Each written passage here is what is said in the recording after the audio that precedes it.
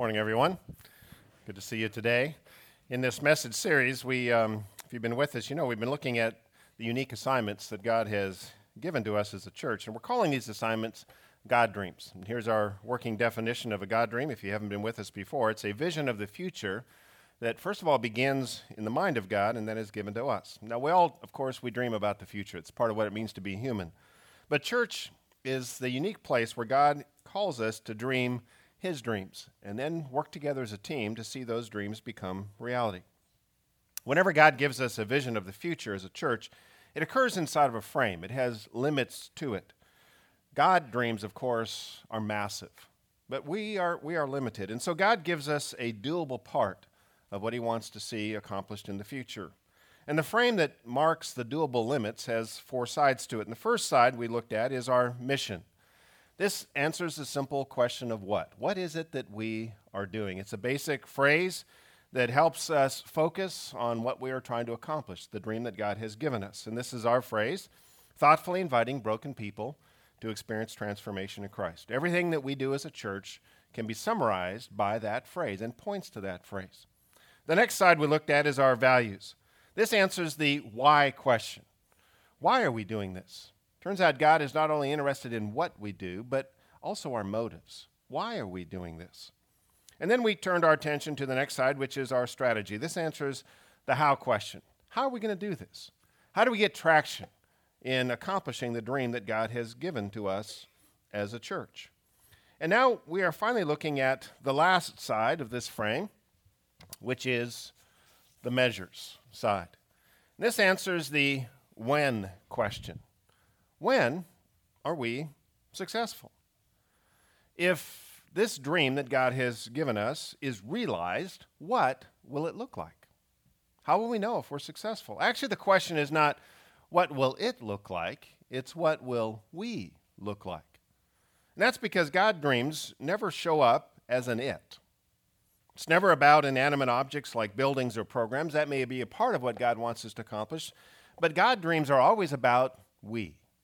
It's always about people, not buildings or programs.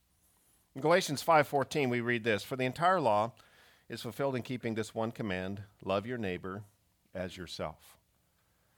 What it's saying is that you could summarize everything in the Bible by this one command, love your neighbor as yourself. Now, the reason the Bible is so big is because loving your neighbor as yourself is really tough and it's really complicated. And if it's just a simple statement or feeling, well, then we can do that, but it's much more than that. It's loving your neighbor as yourself. And so the dreams that God gives are always measured by this command. If we are growing in love, then we are succeeding. But we tend to think, especially in this culture, as love as being primarily an emotion, and that makes love pretty impossible to measure because emotions are very fickle. But in the Bible, love is not primarily emotion. There are emotions involved in it, but love is a very clearly defined set of actions. And it is measured in three particular categories. How, first of all, we relate to others, one-on-one in our one-on-one relationships. How we work together with others, how we team together. And then thirdly, how we share the good news about Jesus, how we share the gospel. And so if we are being transformed by Christ, that's the word that's used in our mission, if that's really occurring, this is where it's going to show up. Transformation will be demonstrated in the way we, first of all, relate to each other, and then how we team together, and then whether or not we keep this good news all to ourselves because we really don't care about anyone else, or whether we go out and we share the good news, the gospel about Jesus Christ. Now, last Sunday, we looked at kind of that first area. We looked at four particular ways that love is demonstrated as we relate to one another. And what the New Testament in particular says love looks like in a one-on-one context. Now, today, we're going to shift our attention to the three ways that love is demonstrated as we team together, particularly as a church. It's as we relate rightly to each other that trust is grown. If we relate wrongly to each other, trust is damaged. And trust is the foundation on which a relationship rises or falls. So that's why one of the things we talked about last week was clearing up relationships, because we make mistakes. And if we're not going to clear up relationships, then trust cannot be rebuilt. So it's as we relate rightly to each other, trust is the product of that. it's as we team together, what we're going to look at today, that respect is grown. Respect is what is built on the foundation of trust. If you don't have trust, you're not going to be able to relate to someone long enough to build a respect for them. Mutual respect isn't going to happen. And mutual respect is what allows us to accomplish much more together. Now, respect is earned on a team. It's earned on the field of play, not by watching from the stands. So if you join a church or really any team, that doesn't automatically mean you've suddenly gained respect. Now, what that means is that you now have the chance, you have the opportunity to earn respect. How does that occur? Well, there's three ways that occurs. We're going to look at these this morning. Respect grows on a team as you contribute to the team, as you give to the team, and as you follow that team. Now, these three can apply to any team. A family team, a work team, a little league team, but we're going to apply it to a church team this morning. So we team together as a church as we, first of all, participate in the work of the church. Here's what it says in Ephesians 4, verse 16. From him, the whole body, we talked about this last week, the body of Christ is interchangeable for the church in the New Testament. So from him, the whole body, the body of Christ, joined and held together by every supporting ligament, grows and builds itself up in love, there's that important word, as Bevan does a good job speaking on Sunday. No, as each part does its work. You know, if I don't do at least an adequate job on Sunday, everybody's going to notice. If I don't show up, everybody will notice. But let's say you have a job this morning at Seabreeze. Maybe you're helping out in the kids ministry, or maybe you were helping with the parking team, and you don't show up. What's going to happen? Well, we'll have to scramble to get it covered, or maybe we'll just have to do without. But I doubt that anyone in this room would notice. Hey, you know what? There was only 4 people that waved at me as I drove in today. I don't know how I parked my car without that fifth person waving at me. And if you don't have kids in the kids ministry, you may never know that the teacher for that day didn't show up. You wouldn't notice that. And so we begin to think that, well, those are kind of less important jobs than, of course, the ones that occur up here on stage. But that's not what this verse is saying. When does it say that God will grow us and build us up in love? It's as each part does its work. And so if this is the church that you've decided to be a part of, one of the questions that all of us who are part of this church have to answer is, what's your part? What's my part? Now, if you don't honestly know, that's okay. But the way you get to know your part is you start serving somewhere. It's kind of how you figured out what your part was in the economy, in the workforce. You know, you could either just wait for the ideal job to land on your lap. You know, you'd be maybe never 45 or 50. Or you just join the workforce and you get going and you figure it out and you can refine it as you go along. It's the same way it happens in church or in any team. You just jump in and help out somewhere and then you refine as you move forward. Now, why is it that each part has to do its work? Well, it's because on a team, a church team, any team, there are 2 important dynamics that are at work, that occur whenever we do our part. The first is the investment dynamic. When you do your part, you are making an investment in the team, and if the team is church, you are making an investment in God's work in this world. And those simple, little, maybe weekly, insignificantly seeming investments accumulate over time to multiply the impact of your life. Now, the word investment comes from this Latin word, and it means to clothe. That's what the word investment means, to clothe. Now, this word wasn't used to describe everyday clothing. It was used for the description of official garments. In fact, if we were a church in the 13th century, this is how I might look. You know, this is called a vestment. It's an official garment that priests would wear that indicated their position of authority in the church. Now, we don't see a lot of those anymore. You can go into some churches and they're still wearing vestments. But now, for the most part, the vestments are on the police officers and firefighters and judges and the military. They're the ones that wear the vestments. We don't call them vestments, we call them uniforms, but that's what a vestment is. The clothing points to the position of authority. And the reason that this is important to understand is because God has vested each of us. If you have a retirement account and you're vested in that account, what that means is you have authority.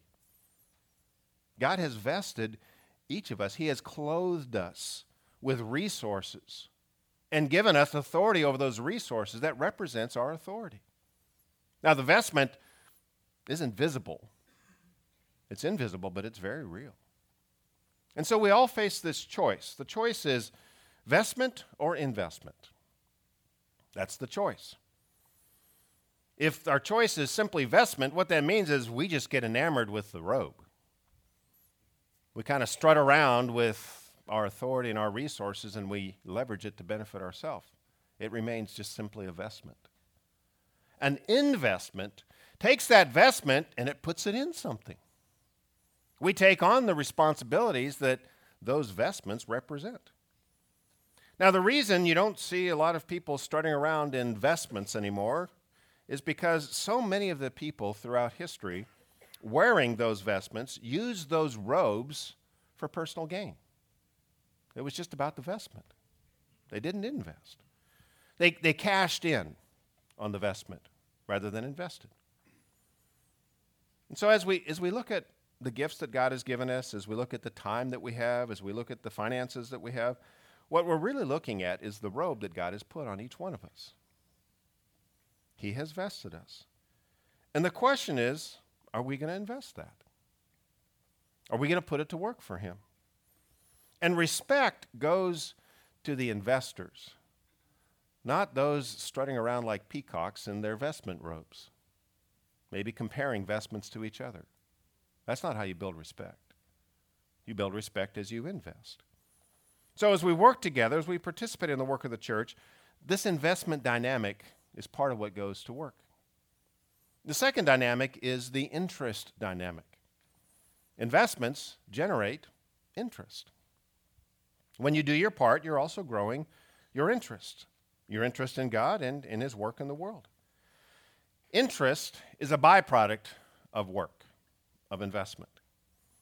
So we say if your money goes to work, what happens? It's earning interest. It's the same with us. If we go to work, what happens? We're interested. It generates interest. Now, the word interest also comes from a Latin word. This is the Latin word, and it literally means to be between. So if you want to put your money to work, you're going to have to put something between you and your money. You're going to have to part with it.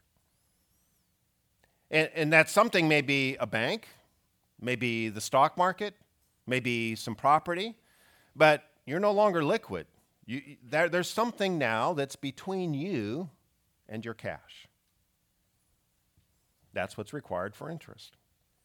And it's the same thing occurs when we invest our lives. When you work, whether it's at a job or whether it's participating in the work of a church, it separates you from some of your resources. You now have less time than you did before. You now have less money because you've invested them. They're gone. But the product of that separation is accrued interest.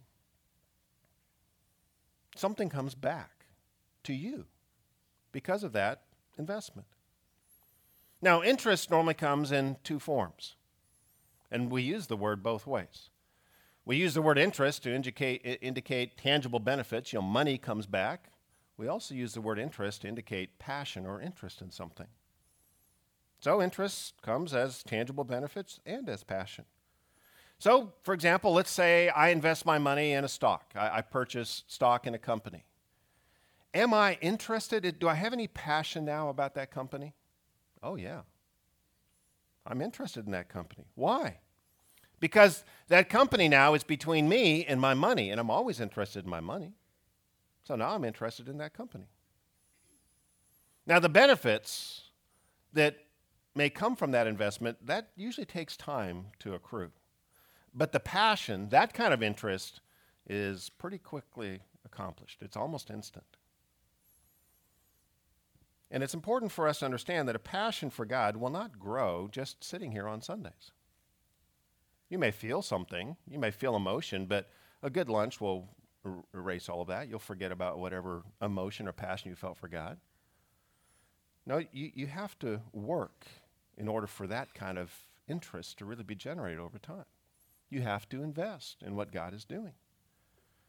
You know, if I walk into a bank and I say, hey, I hear that banks give out interest and I'd like some. And they say, well, yeah, sure. What's your account number? It's like, oh, I've never made any deposits here. It's like, so you don't understand how banks work, right? We don't just give out interest. We give interest to account holders who have made deposits here. That's just the way interest works. We tend to think that passion is something that just kind of floats, but passion follows investment. This is why it's as we participate in the work of the church that we grow and are built up in love. By the way, as a side note here, this is true in every area of life. If the passion in your marriage is dwindling, I'm just going to guess there's been limited investment. You want the passion to go up? Well, in our culture, you just kind of wait for a feeling to come. That never's going to happen. You begin to make investments. If you just begin making some investments like you did at the beginning, passion usually begins to follow. Interest follows investment. So we participate in the work of the church. That's how we team together as a church. Secondly, we team together as a church as we support the church financially. Now, this is the money part of our investments. And for Americans, this is the part where we get real nervous. The investment we make is a two-sided coin. It's time and it's money. Now, depending on your situation and depending on maybe your wiring or gifting, you would prefer to give one rather than the other. Maybe you got more money than time, and so, let me just give money. I don't want to give time. Or maybe you're short on money, so let me just give extra time. I don't want to give money. But God says, no, actually, an investment in a team like the church, it requires both sides. Why? Why does God even care about our money? Well, Jesus had a lot to say about money. Here's one of the things he said in Matthew 6, 19 through 21. He says, do not store up for yourselves treasures on earth where moth and rust destroy and where thieves break in and steal. But store up for yourselves treasures in heaven where moth and rust do not destroy and where thieves do not break in and steal. For where your treasure is, there your heart will be also. You may have heard that phrase. It's very important to understand what he's saying here. Where your treasure is, your heart is going to be right there with it. So to help us understand how this works, I got a big heart balloon. Here it is. And I attached a dollar bill to it. I was thinking about how much should I attach, and I thought, well, I want this to last 3 services, so it's just $1. I figure no one's going to mess with $1. So we got a dollar bill attached to this. And this string here represents the fact that my heart, just like your heart, is attached to money. What we love, our heart, and our money go together. You can never separate these two. They just naturally go together. That's not a bad thing. That's just a fact. So if the heart moves, what happens? Money follows. This is why my wife and I can walk into Costco to get groceries and walk out with clothes for our grandkids. How does that happen? Now, I know Costco is pretty good at doing stuff like that, but it's because of this, the heartstrings. Do we love our grandkids? Oh, yeah. So we see something, and my wife and I start talking about, well, that would be cute on them. I thought we were just going to do a quick trip for groceries. I mean, this is the Costco trap, right? So our heart moves towards our grandkids, and guess what? More than $1 follows. That's just the way it works. So Jesus is saying that not only does money follow the heart, but the reverse is also true. The heart will follow money. Heartstrings pull both ways. And the warning that Jesus is saying in this passage is that if we let our hearts do all of the pulling, we're going to end up loving and therefore building a treasure pile of things that are subject to rust and decay over time and things that can and eventually will be taken away from us. Because the heart just moves to what it sees in this world. But it doesn't have to be that way, Jesus says. We can actually lead our heart to love God. Now, we can't see God, so our heart doesn't just move that direction. But we can lead our heart to love God by giving our money to what will endure in heaven. Now, if we do that, Jesus is saying, we're going to end up with a different treasure pile. A treasure that is not going to rust. It's not going to decay over time. No one can steal it from us. Even when we die, it's never going to be taken from us. Now, the question that we have to ask is, how much money does it take to move a heart? Well, this is just $1. That's not going to move my heart at all. $100? You have my attention. $1,000? I'm moving. My heart's moving now. But instead of giving us an amount, because honestly the amount is different for all of us, depending on our situation. So rather than giving us an amount, Jesus gave us a word, and the word is treasure. He says, for where your treasure is, where you're making treasure level investments, where your giving is of a treasure level, that's where your heart's going to be. That's what's going to move your heart. Well, how much is that? Well, again, it's different for each person. What's a treasure threshold level gift for me is probably different than a treasure level threshold gift for you.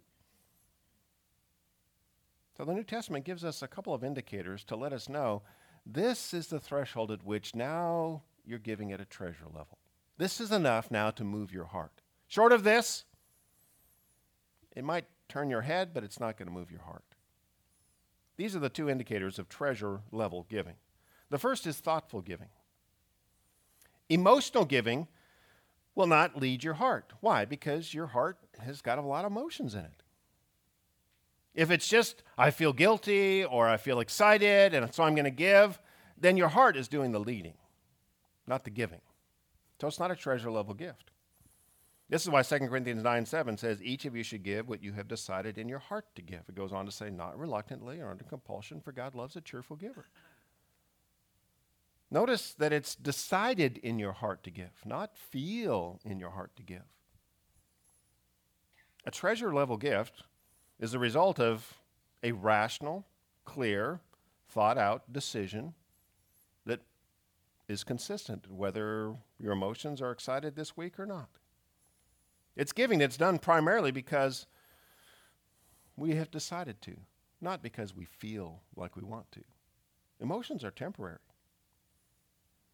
It's kind of like stretching a rubber band, our emotions. Our emotions may stretch, but when the emotions subside, it goes back to its original state. A treasure pile grows when we decide to give, and we keep giving regardless of the emotions. The next indicator of a treasure level gift is proportional giving. As I said earlier, $1 won't affect my heart. Why not? Well, it's because it's a small proportion of the money that I have. If all I had was $5, then $1 would really move my heart. But I've got more than $5. So what percentage, what proportion would keep our hearts moving toward God? Now, if you were to ask us, okay, what percentage is it going to take to move your heart? We would all shoot pretty low. Why? Well, because we like money. We all do. So God gives us a number. You've probably heard of it. It's called a tithe. It means 10%. Now, he doesn't explain why it's 10%, not 11, not 14, not 7, not 1.7 like the national average is. He just tells us this is what it is.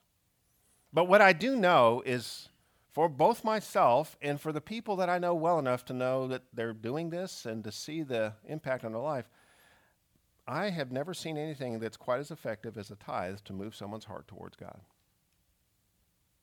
I've seen it in my life, and I've seen it in countless lives around me. It is the most effective tool in moving my heart towards God and freeing me from the unrelenting, continual pull of this world to live my life for the treasure piles that are here. Now, let me be honest. It is very, very rare for people to do this. I told you what the national average is. In the church, it's a little bit higher, but not much. It's about 3%. Why? Well, Jesus said why. Luke 16:3, he said, no one can serve two masters. Either you're going to hate one and love the other, or you're going to be devoted to one and despise the other. And he's talking about the two masters of money and God. You cannot serve both God and money. What he's saying is that God and money are the top two contenders for the first place in our hearts.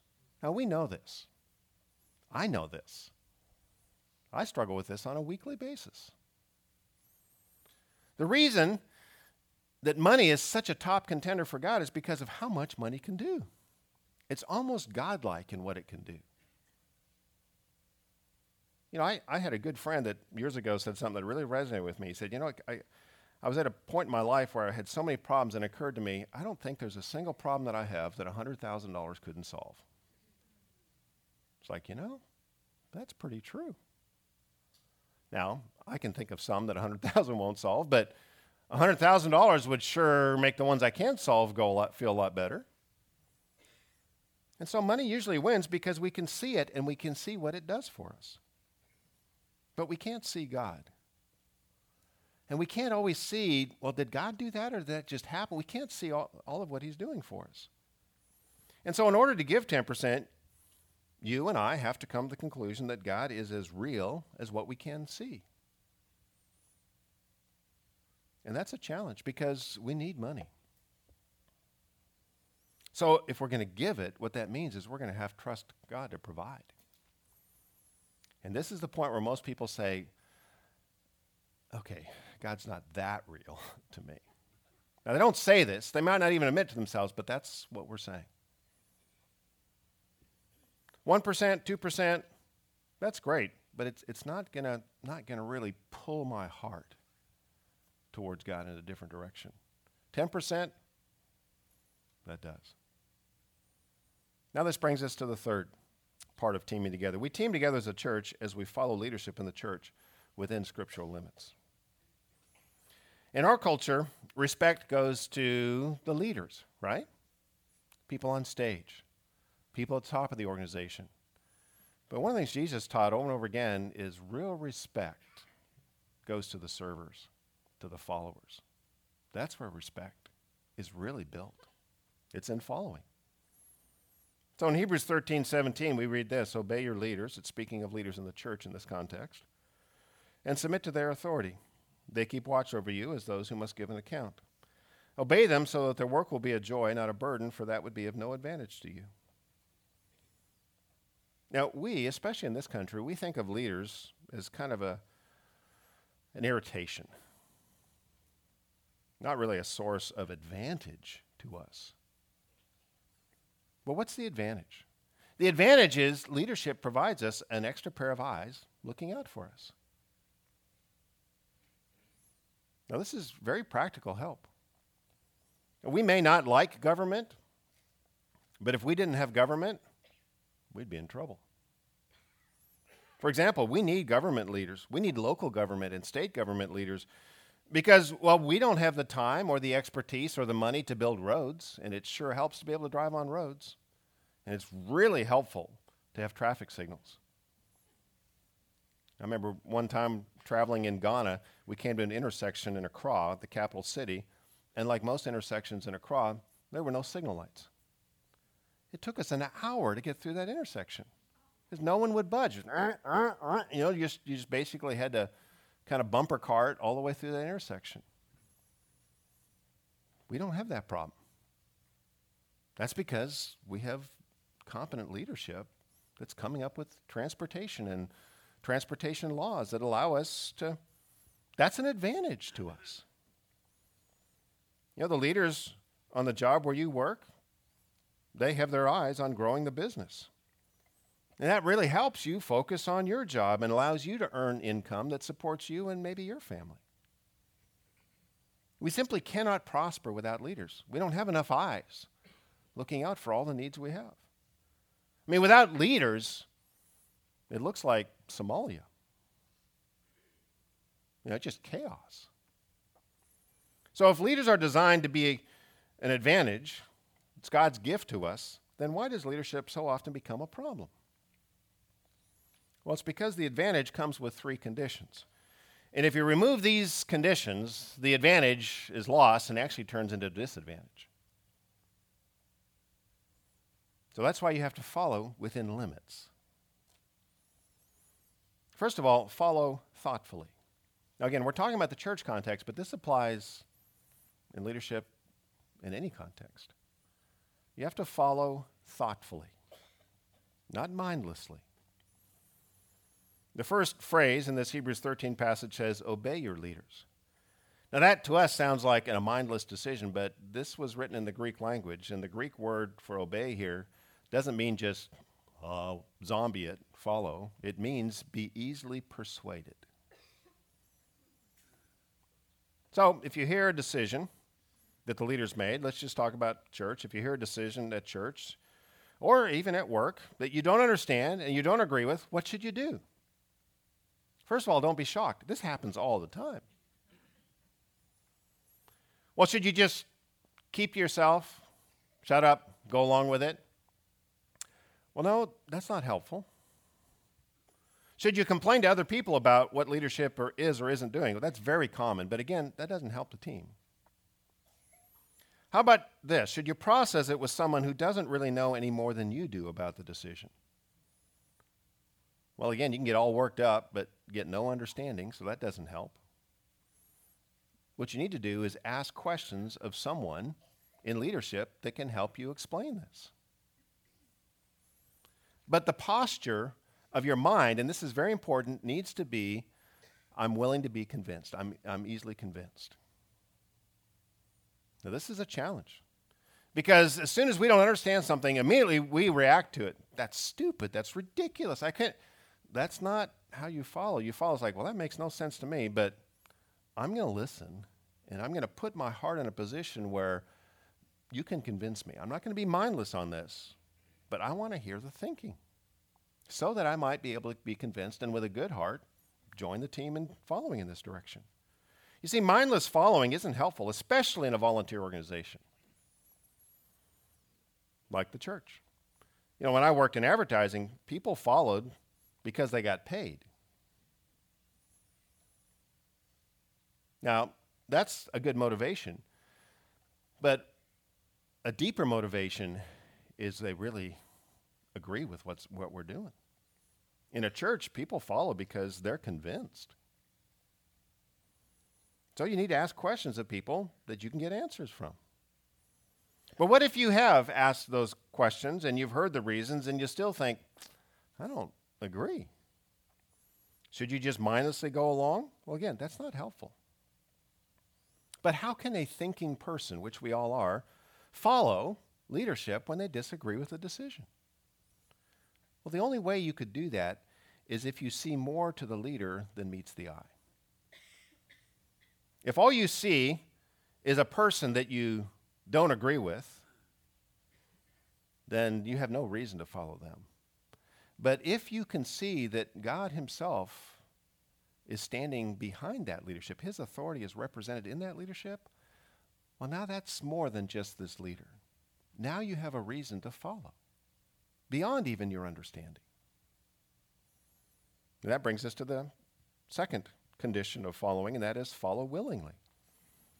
Follow willingly. The phrase here, the next phrase, is submit to their authority. The Greek word that's used here literally means to yield. It's what we do whenever we merge onto the freeway. We let another car go in front of us. Now, why would you do that with a leader? Well, it's because God, the one who sees everything, is leading you through those he has put in authority over you. Most people don't understand this. And therefore, they don't get the leadership advantage, the following advantage. Most people think, even if they're seriously trying to follow God, they think that it's an exclusive one-on-one directing. That God himself is going to communicate with you about direction. Now, he does do that. But he also leads through leaders. There's a lot of protection, a lot of direction that comes through following authority. You see, in the Bible, there are examples of God communicating directly to individuals. But for most people, they followed God through the leadership that God was directing. You see, in the Bible, God, for the most part, is an incognito leader. You don't see him. He's hiding behind the face of the leader that he's put over you. And he leads and he protects us as we willingly follow the leaders he gives us. You know, one of the things that happens regularly to me is someone will come up Sunday after a service and say, you know, that verse you mentioned or that topic you were talking about, it was as if you were following me around all week and talking directly to me. So again, I've said this before. Let me just set the record. We do not have that kind of surveillance. I know what's going on in some of your lives, but most of your lives, I have no idea. But God does. I don't, but God does. So as I work on what it is that God wants me to say out of his word, and I speak those, not every Sunday, but many Sundays, God's giving you direction. You don't see God, you see me. But God's the one that's doing that in a way I don't understand, but it's real. If you look at your leaders and you only see them and nothing behind them, then you won't have the full advantage that God intends from following. And then the last condition is very important. You need to follow within limits. Every leader has to give an account. What that means is no leader is the ultimate authority. Everyone, leaders included, will have to give an account of their life to God. And that the leaders who do not have a clear sense of their accountability to God can be dangerous. One of the ways you can identify a leader who understands that they're accountable to God is when they make a mistake, they admit it. If a leader will never admit to a mistake, then they don't understand that they're under authority. Because everyone's human. And leaders who do not have a clear sense of their accountability to God, they are dangerous. Why? They become their own moral compass. Now, good laws, like ones we have in this nation, can help keep bad leaders in check. But even with good laws, even if a leader sees only human eyes, the human eyes of the law looking, they will do whatever they can get away with because human eyes can't see everything. The best leaders understand that God is looking down on them and that they will have to answer to him. They understand that they're under authority. Now, the application for followers is this. Don't blindly follow a leader into doing something that's wrong. Now, God has given us leaders to be an advantage, but if we follow them to violate what he said in his word, then that advantage turns into a disadvantage. Now, let me be clear. I'm talking about sin here, following them to sin. I'm not talking about a preference. You know, if you'd prefer the leader to do something and they don't do it, they haven't just sinned. They've just done something you don't want to do.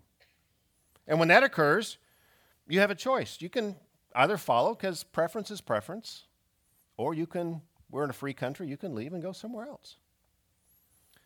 But notice this, if you keep leaving, if you keep moving companies, moving churches out of personal preference, you're not going to spend much of your life actually following. And therefore, you're going to miss out on a whole bunch of advantage that God has. Every time you leave a company, every time you leave a marriage, every time you leave a church, you got to start all over again. And you miss out on the advantage. Now, it's good to find a church that you prefer, and it's great to work for a company that you like.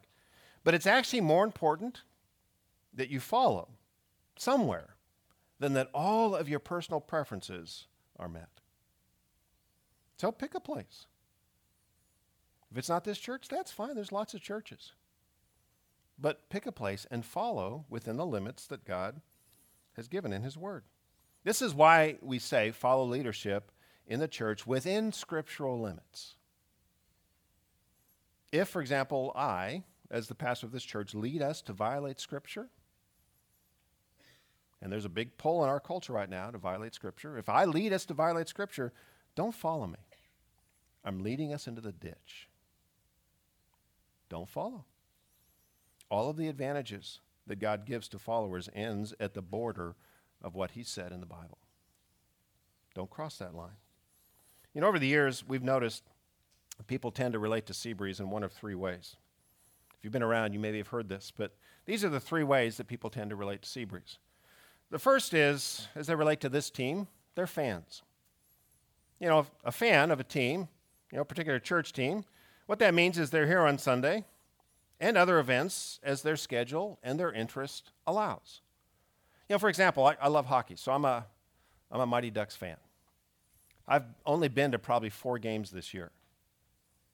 And I don't watch a lot of it on TV just because I don't have time. But I'm a fan. So when I have time and when I have the money, I'm going to go to a game. I'm a fan. And that's the way some people relate to Seabreeze. Nothing else is going on this weekend? They're here. Then there are the supporters. You know, they want to not only benefit from Seabreeze, but they want to contribute as well. They realize that, it takes money to turn the lights on and pay the mortgage, and they want to help out, and that's great. And so they become supporters. Now, every team loves their fans and is grateful for their supporters, and that's the way we feel. But then there are the members. They're the ones that decide to commit to this church, and they actually join God's team here. They make a commitment. In 2 weeks, we're going to give you an opportunity to make this commitment and describe a little bit more about what that means. But like I said, fans are great. We're not putting fans down. What team puts its fans down? We love fans. Supporters are great. But you have to understand that respect is not given to fans, not even to supporters. Respect is earned on the field of play, not in the stands. This is where growth really occurs as a follower of Christ, is as we join his team and we work together. Let's pray. Father, we are grateful to be a part of your team. And I know in a room with this many people, there's many different places that people are, and I just pray that you'd give everyone here insight from you about the next step you want them to take. Whether this is the place to investigate whether they need to make another step of commitment or whether it's somewhere else. But God, I pray you'd keep us from wasting our lives just wandering from one situation to the next and never really gaining the advantage that you intend as we follow and as we team together. Pray that you'd give us insight into our next step. We pray this now in the name of Jesus Christ. Amen.